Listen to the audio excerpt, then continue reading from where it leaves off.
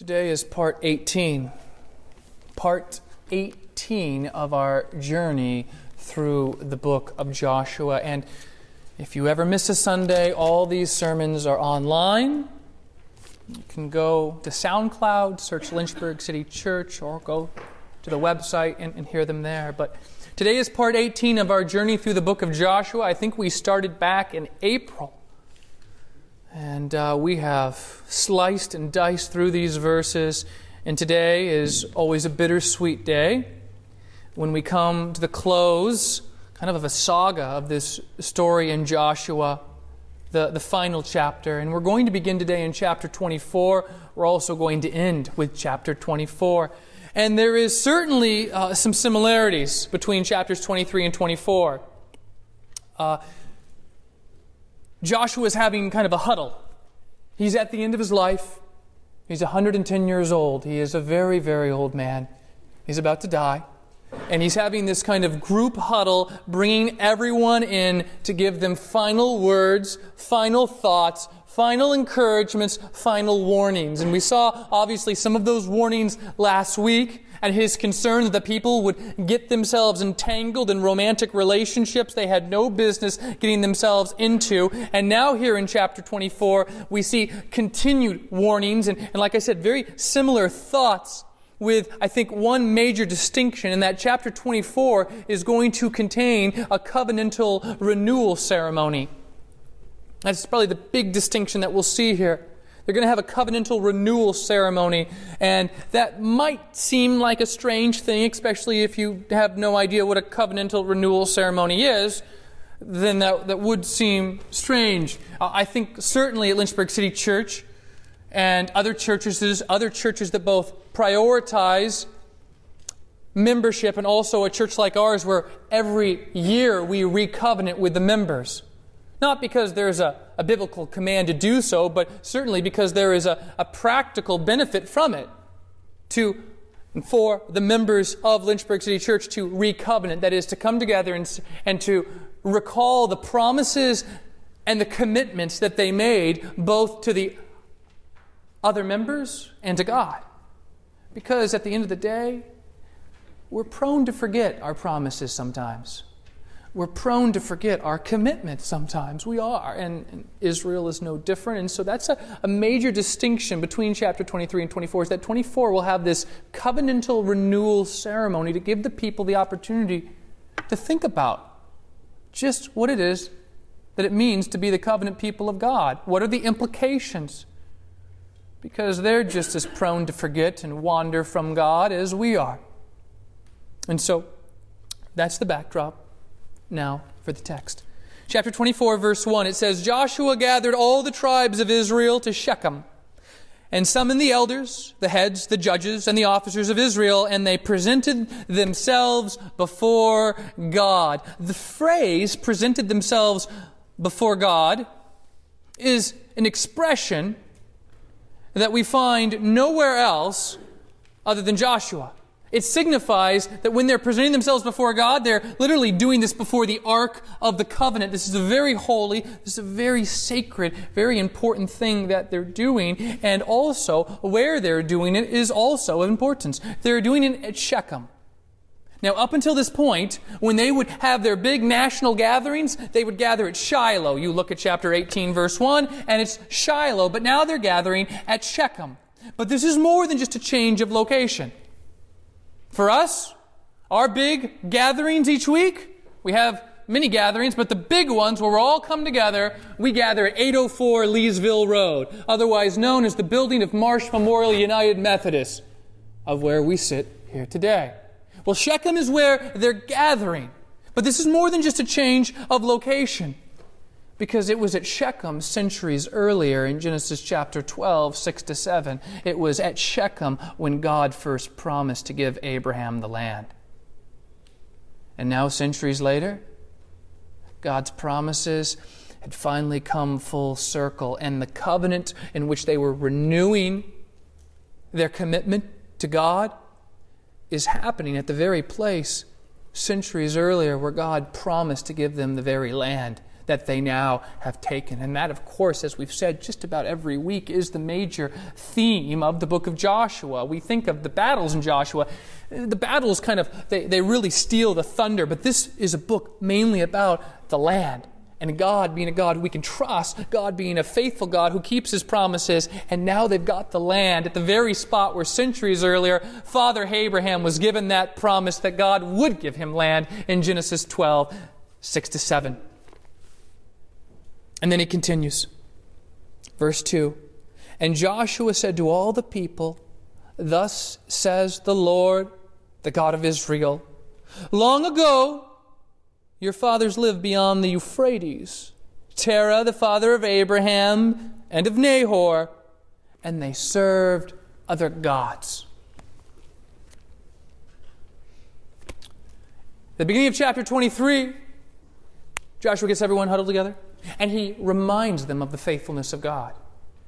Here in chapter 24, he gets everyone together, and he reminds them of the unfaithfulness of their ancestors. Chapter 23, let me tell you how great, how faithful God is. Chapter 24, let's all get together and let me tell you how completely not faithful your fathers were. They served other gods. Terah, Abraham's father, along with his brother Nahor, and even his brother Haran, who the text doesn't mention, but Genesis 11:27, we know he had another brother. They served other gods. This is truly remarkable. It's truly remarkable when you consider the fact, or beg the question, why Abraham? Why not Nahor, his brother, or Haran, his brother? Why Father Abraham? Like, we know God called Abraham, but why?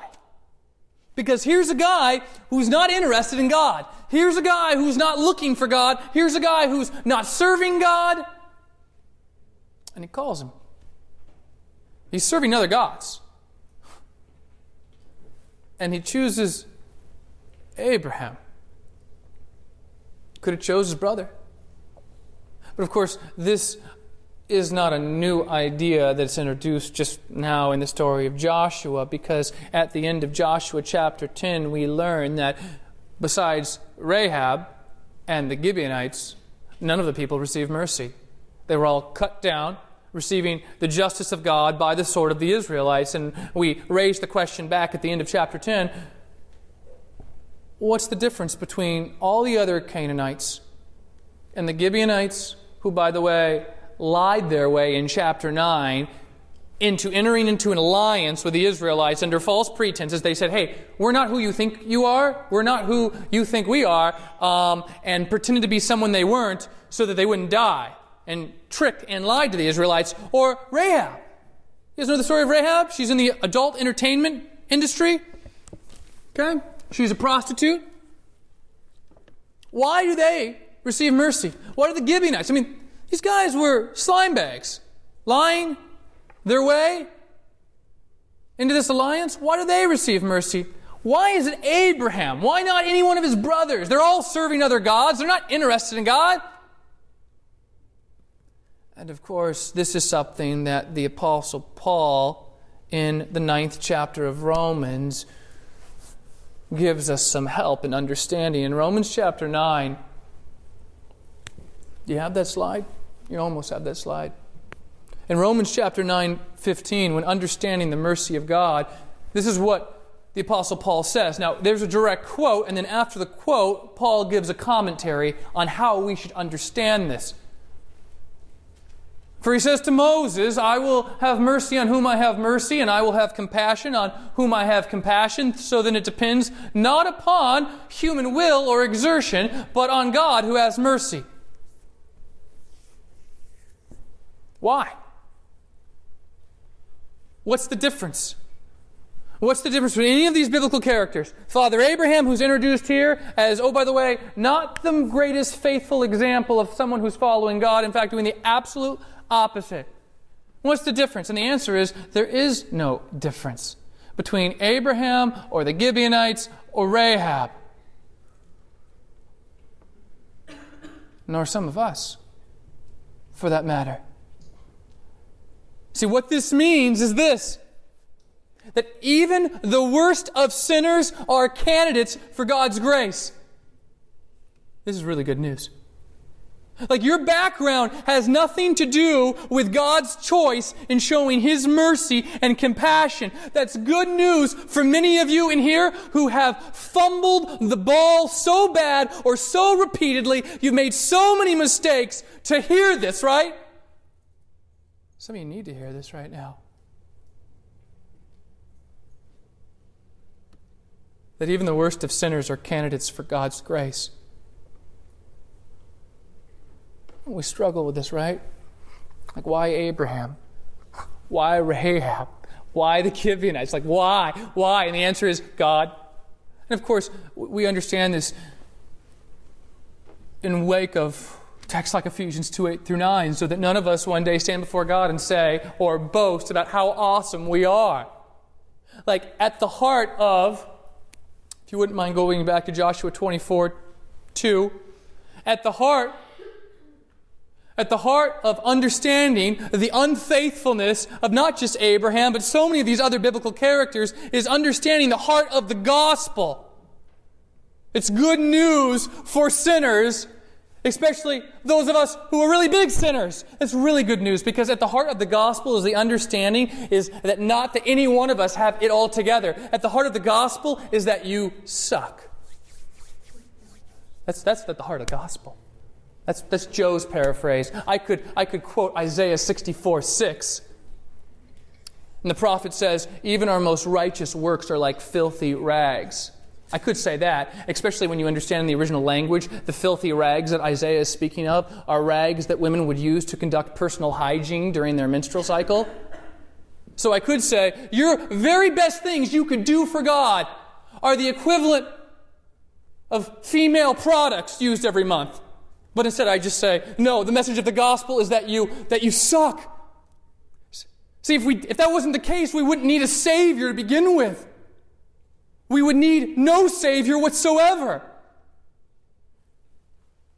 There is little difference between us and Father Abraham, and I think Joshua is contrasting this for us. The beginning of chapter 23, let me tell you about the faithfulness of God. The beginning of chapter 24, let me tell you about the unfaithfulness of even someone that you look up to, like Father Abraham, who when God called him, he was out worshiping other gods.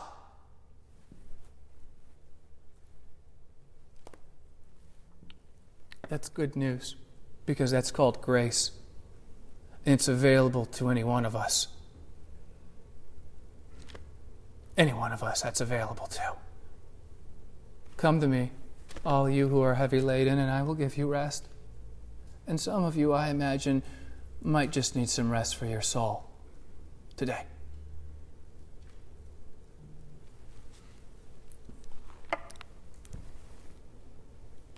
Verse 3, then I took your father Abraham.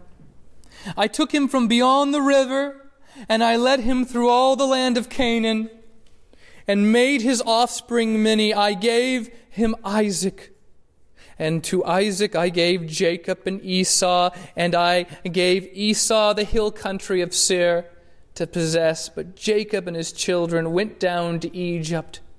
And I sent Moses and Aaron, and I plagued Egypt with what I did in the midst of it. And afterward, I brought you out. I brought you out. I brought you out. He's reminding them of the long journey that God has taken them through.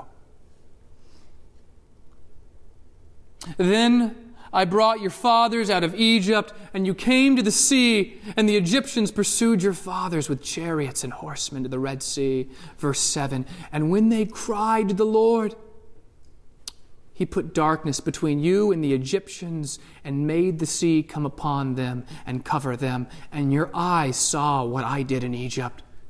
You saw it. Some of them would still be alive, those under the age of 20. They saw the things that he's speaking of here. Verse 8. Then I brought you to the land of the Amorites who lived on the other side of the Jordan. They fought with you, and I gave them into your hand, and you took possession of their land, and I destroyed them before you. Then Balak, the son of Zippor, king of Moab, arose and fought against Israel, and he sent and invited Balaam, the son of Beor, to curse you. This is the story of the talking donkey. Some of you may remember. But I would not listen to Balaam. Indeed, he blessed you, so I delivered you out of his hand. Verse 11, and you went over the Jordan. Now we're caught up to the beginning of Joshua 1 now.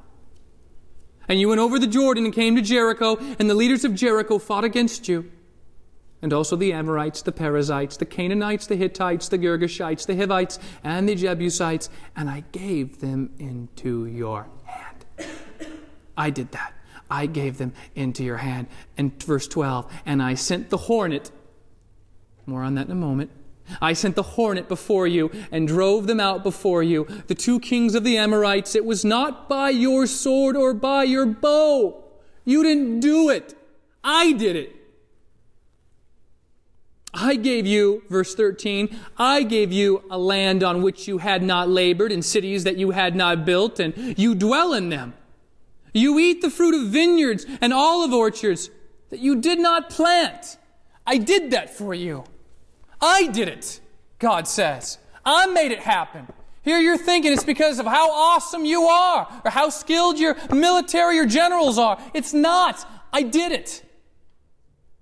Lest you start to think too highly of yourselves. And of course, that's the whole point here when he speaks of the reference back in verse 12 of the hornet. There are several suggestions as to the identity of the hornet, but most believe that he's speaking metaphorically here, representing the terror and the panic that an encounter with Israel and their God would bring about.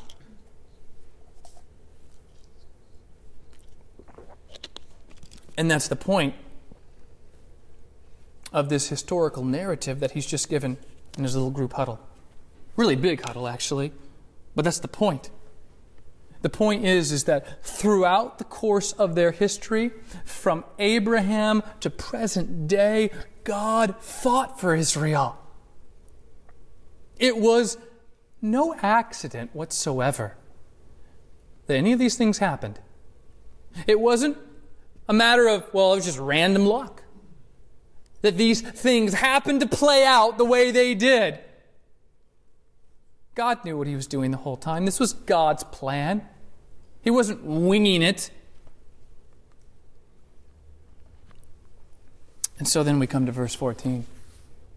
It says, now therefore, Joshua tells them, this should be your response, okay?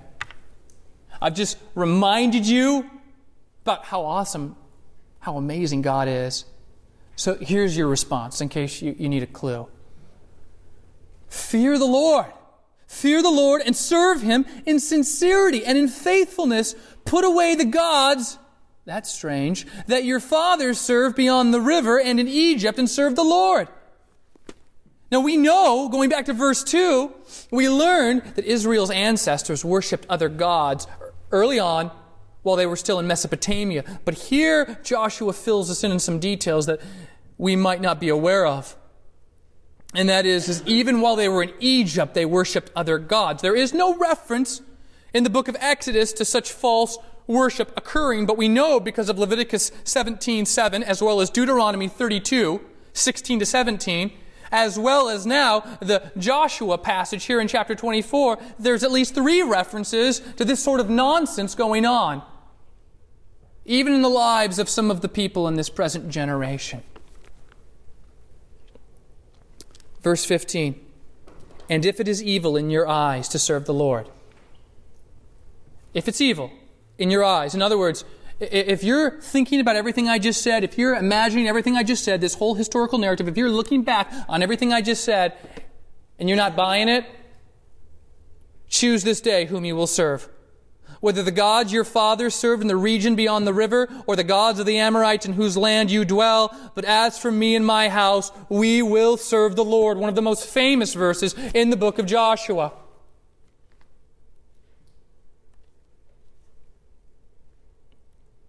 The implication of these verses is that Israel had never truly rid itself of false worship. This is still going on. Shouldn't be going on. Still going on. And so now he's drawn a line in the sand. This ends today. Some of you, you've been creating these idols for yourself, clinging to these other gods. I'm not talking about wooden or metal statues, little gods that you create and you worship. Whether it's a person that you are involved with, or images on a computer screen, or academic excellence at all costs, or whatever it may be. He's saying, choose today whom you're going to serve. Because up until this point, you've been going it like halvesies. You're like, oh, I'm going to follow God, while you drag around this idol behind you the whole way. No, that ends right now. We're done now. We're done right now. You're going to choose who you're going to serve. He is asking, he is challenging Israel to choose its loyalties. And the thing is that for them to do this, to embrace Israel's God, they will have to reject all other idols and gods. They cannot say, I'm going to serve God, and then just hold on to that other idol in their life. That's what they've been doing. Not anymore. It ends right now. It ends today. I'm an old man. I'm about to die, Joshua says. I'm concerned, in case you guys didn't hear chapter 23, last week's sermon, I'm concerned. You guys are going to completely drop the ball. So today it ends. You're either wholeheartedly in or you're not in at all. So here's their response. Verse 16, then the people answered, far be it from us that we should forsake the Lord to serve other gods. For it is the Lord our God who brought us and our fathers up from the land of Egypt, out of the house of slavery, and who did those great signs in our sight. Notice sight, right? This is what I did in my Bible for those of you who can see it. See, I drew a circle around sight here in verse 17, and then I drew a circle around eyes up here in verse 14, and then drew a line connecting eyes in verse 14 down to sight, because there's the connection between the verses. Joshua's concerned in verse 14 that, maybe you guys don't see the things the way you should actually be seeing them when you think about everything that God's done. And then in their response, they say, no, we do see it. We do see it. We're not looking at it in a wrong way or in an evil way that Joshua thought maybe they were. They say, no, we have seen the great signs that God has done, how He has, verse 17, how He has preserved us in all the way that we went, and among all the peoples through whom we passed. And the Lord drove out before us all the peoples, the Amorites who lived in the land. Therefore, we also will serve the Lord, for He is our God. We're in. They acknowledge that everything that Joshua has described so far throughout this chapter, the historical narrative that showcases the magnificence and power and awesomeness of God, they say, no, we've seen it too. Right? You see that? Yeah, we saw it. We saw it all. In other words, everything that Joshua described throughout this chapter is not mere chance. It is not mere coincidence as to what has occurred in their lives. Not random. No such thing as random to God. This makes me think of times when my father,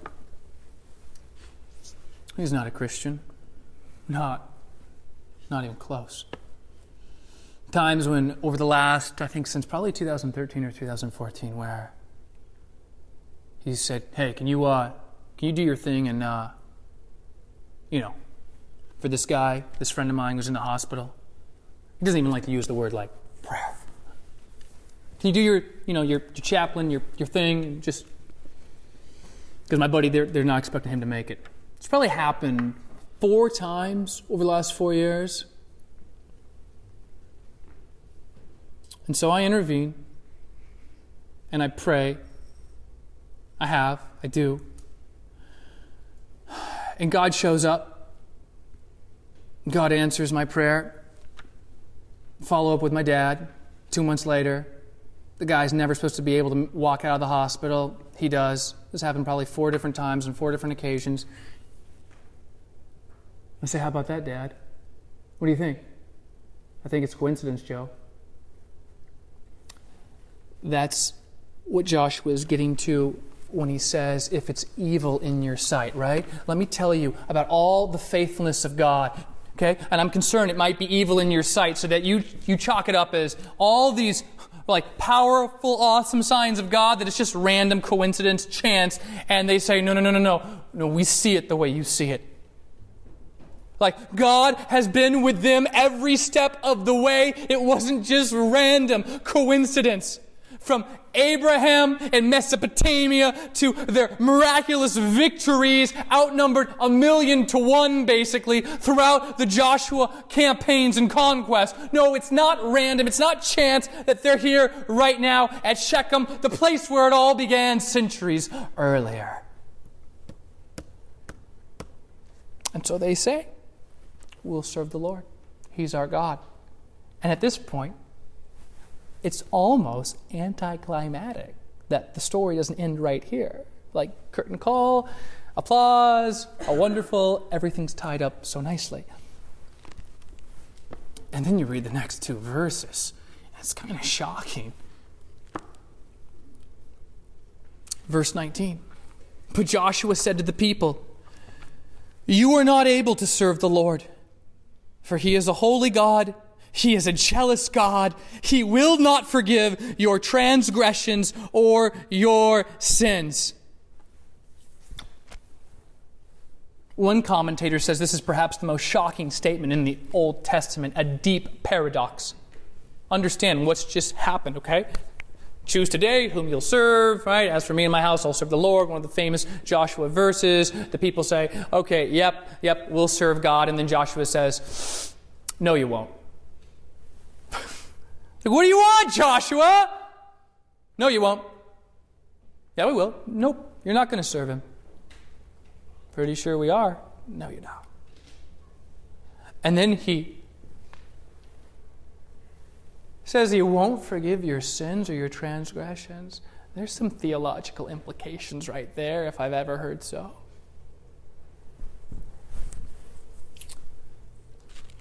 The statement that He will not forgive their sins is obviously not an absolute statement. It's not a timeless statement or principle. But it is certainly conjoined, and we understand it in lieu of what He tells us about the character of God. That is key to understanding this verse. Who is He? He's a jealous God, and He's a holy God, and He will not play second best to your idols. In other words, you want His forgiveness? It's not going to be like how it's been, where you say, I'm going to serve God while you drag your idols behind you. You won't have His forgiveness.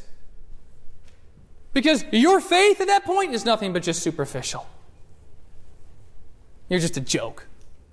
You're a joke. That's it. God's very nature sets Him apart from all other gods. God is not going to be played as second best. Like, He's not going to be used as some of us use Him as this ATM machine in which you come when you need Him, you come when you want Him, you come when you're bored, or you come only when you want His blessings so you can make another withdrawal so you can get it, I got my withdrawal, and then go out and buy more of your own idols.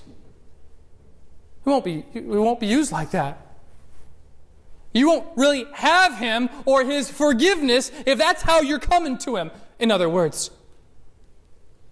Joshua's trying here to purge the people from these false notions of cheap grace. Unless you think cheap grace is simply an ancient Near East problem, let me tell you, it is not.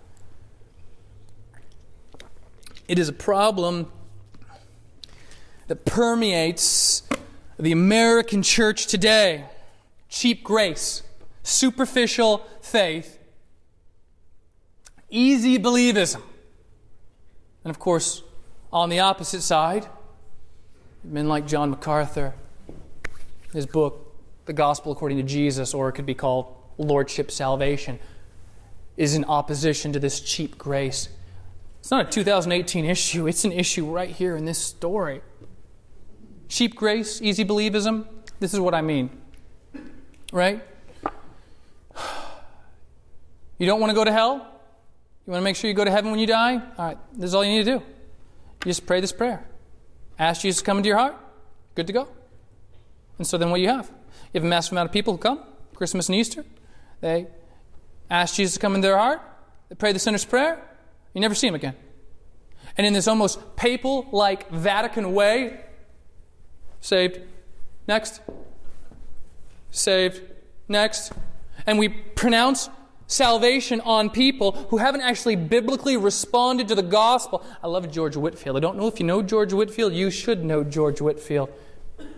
George Whitefield preached during the Great Awakening. People would come after he'd preached to say, Mr. Whitefield, how many people got saved after you preached? And he'd say, I don't know.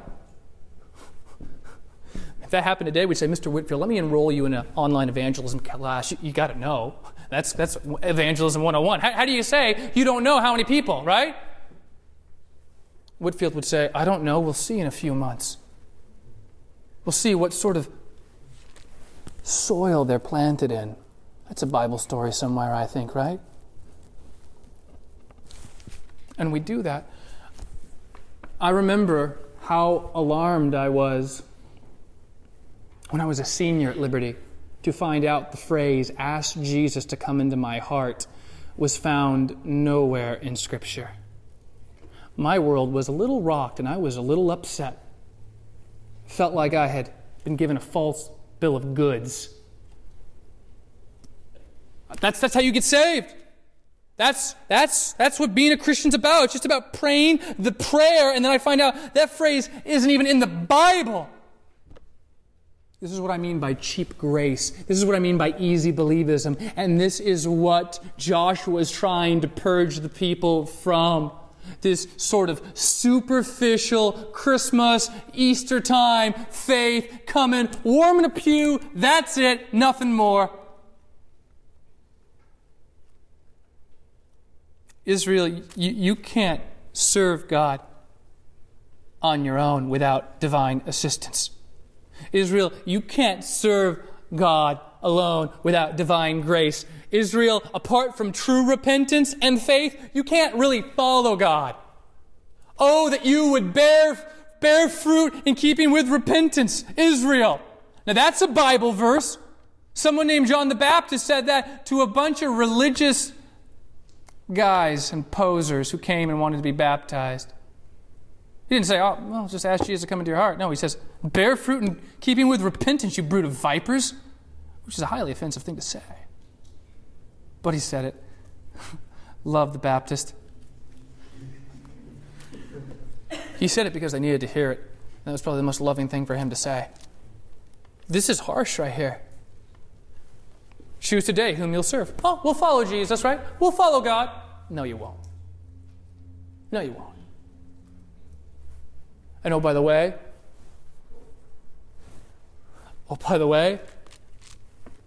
if you guys don't truly deal with these sins in your life that you've been clinging to ever since you left Egypt, that even Father Abraham was involved in Mesopotamia, if you don't ever truly repent, you won't have his forgiveness. You won't. I mean, this is a little tough love, workshop that Joshua's having with the people, right? On the brink of him dying.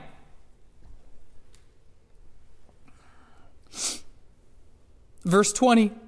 If you forsake the Lord and you serve foreign gods, then he will turn and do you harm. He will consume you after having done you good. And the people said to Joshua, no, but we'll serve God. I think this is highly problematic. Okay? Choose today whom you'll serve. We'll serve God. No, you won't. No, we got it. We're good. That's their response, right? I can almost imagine that's the tone. No, we're good, Joshua. We're good. We got this. Instead of asking the question, why are you saying this to us?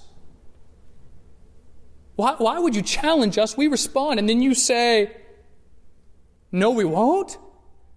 What do you think? What do you understand that we're not getting right now? Or Joshua, pray for us that we might serve him wholeheartedly. What's their response? No, we got this, man. We're good. And you can see it, right? Maybe my tone conveys maybe the feelings here in the text. I think it's highly problematic. And once again, Joshua's trying to purge them from this shallow, superficial faith that basically thinks I can serve God and yet all the while hold on to these idols that I've been carrying with me ever since I left Egypt. Or ever since you came back from summer break. Whatever. Applications can flow. If you're thinking of it, that's probably good enough. There's only so much Joshua can do, so this is what he says. And here is part of the covenantal renewal ceremony. Then Joshua, verse 22, said to the people, okay. So here's how it's going to work. You are witnesses against yourselves that you have chosen the Lord to serve him. And they said, we are witnesses. He said, then put away the foreign gods that are among you and incline your heart to the Lord, the God of Israel. And the people said to Joshua, the Lord our God we will serve, and his voice we will obey. So Joshua made a covenant with the people that day and put in place statutes and rules for them at Shechem. And Joshua wrote these words in the book of the law of God, and he took a large stone and set it up there under the terebinth, that's a tree, that was by the sanctuary of the Lord. And Joshua said to all the people, behold, this stone shall be a witness against us. For it has heard all the words of the Lord that he spoke to us. Right? It's metaphorically, not that it literally heard. Therefore it shall be a witness against you, lest you deal falsely with your God. So Joshua sent the people away, every man to his inheritance. Then in verse 29 it says, after these things Joshua the son of Nun, the servant of the Lord, died, being 110 years old. The title, Servant of the Lord, is used for the very first time in this book. It was one that the author of Joshua carefully avoids giving to him prematurely. It's a title that's referred to Moses 14 times during this book, and now he hears it, right? He hears, I can imagine, well done, good and faithful servant, right? Joshua, son of Nun, the servant of the Lord, at 110 years old. After 18 sermons, his time comes to an end. And he has led the people well. He is a great example of what leadership looks like, both on the battlefield and also spiritually. Great example. And then it goes on to say this, and they buried him in his own inheritance at Timnath-Serah, which is in the hill country of Ephraim, north of the mountain of Gash. Israel served the Lord all the days of Joshua and all the days of the elders who outlived Joshua and had known all the work that the Lord did for Israel, as for the bones of Joseph. Now this is a little interesting, which the people of Israel brought up from Egypt. They buried them at Shechem in the piece of land that Jacob bought from the sons of Hamor, the father of Shechem, for 100 pieces of money.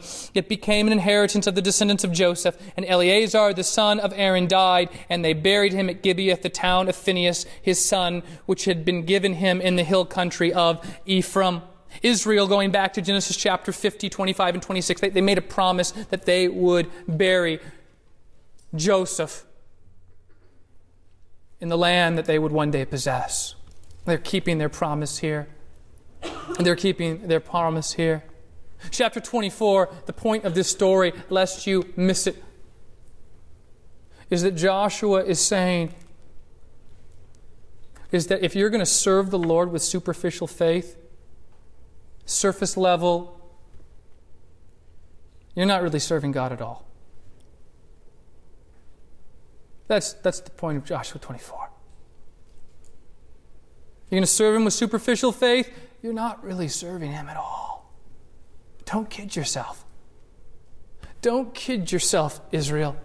and think that you can serve Him while you cling to these idols in your life that really you don't want to let go of because you love them more than God, and think that somehow you're doing God this great honor and favor. You're not. You're a joke. So choose today. Some of you have been just playing a game. Playing a game.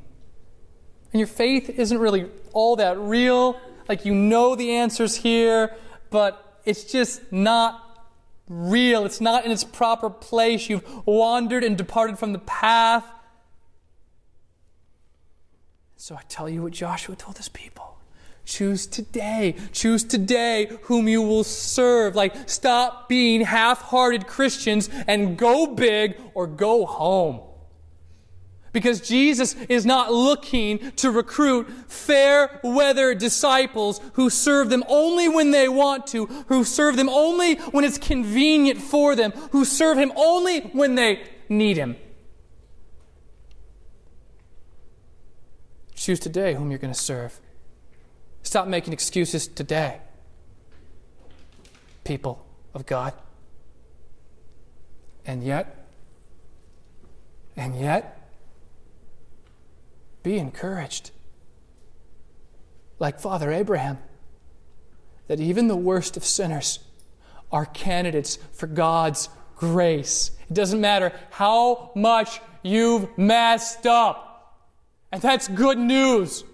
Think about the beginning of chapter 23. Let me tell you about the faithfulness of God. The beginning of chapter 24, let me tell you about how unfaithful all your family members were. Like, if there's hope for people like Father Abraham, if there's hope for Rahab the prostitute, if there's hope for the Gibeonites who lied their tails into this, messed up alliance, and yet God is still merciful, then that is good news for those of us in here who've just royally fumbled and continue to fumble things up on our way to serve God. That in partakers of the grace of God, we might join with Joshua and say, as for me and my house, we're going to serve the Lord today. Maybe I haven't, but today we will. And every day forth. No more excuses.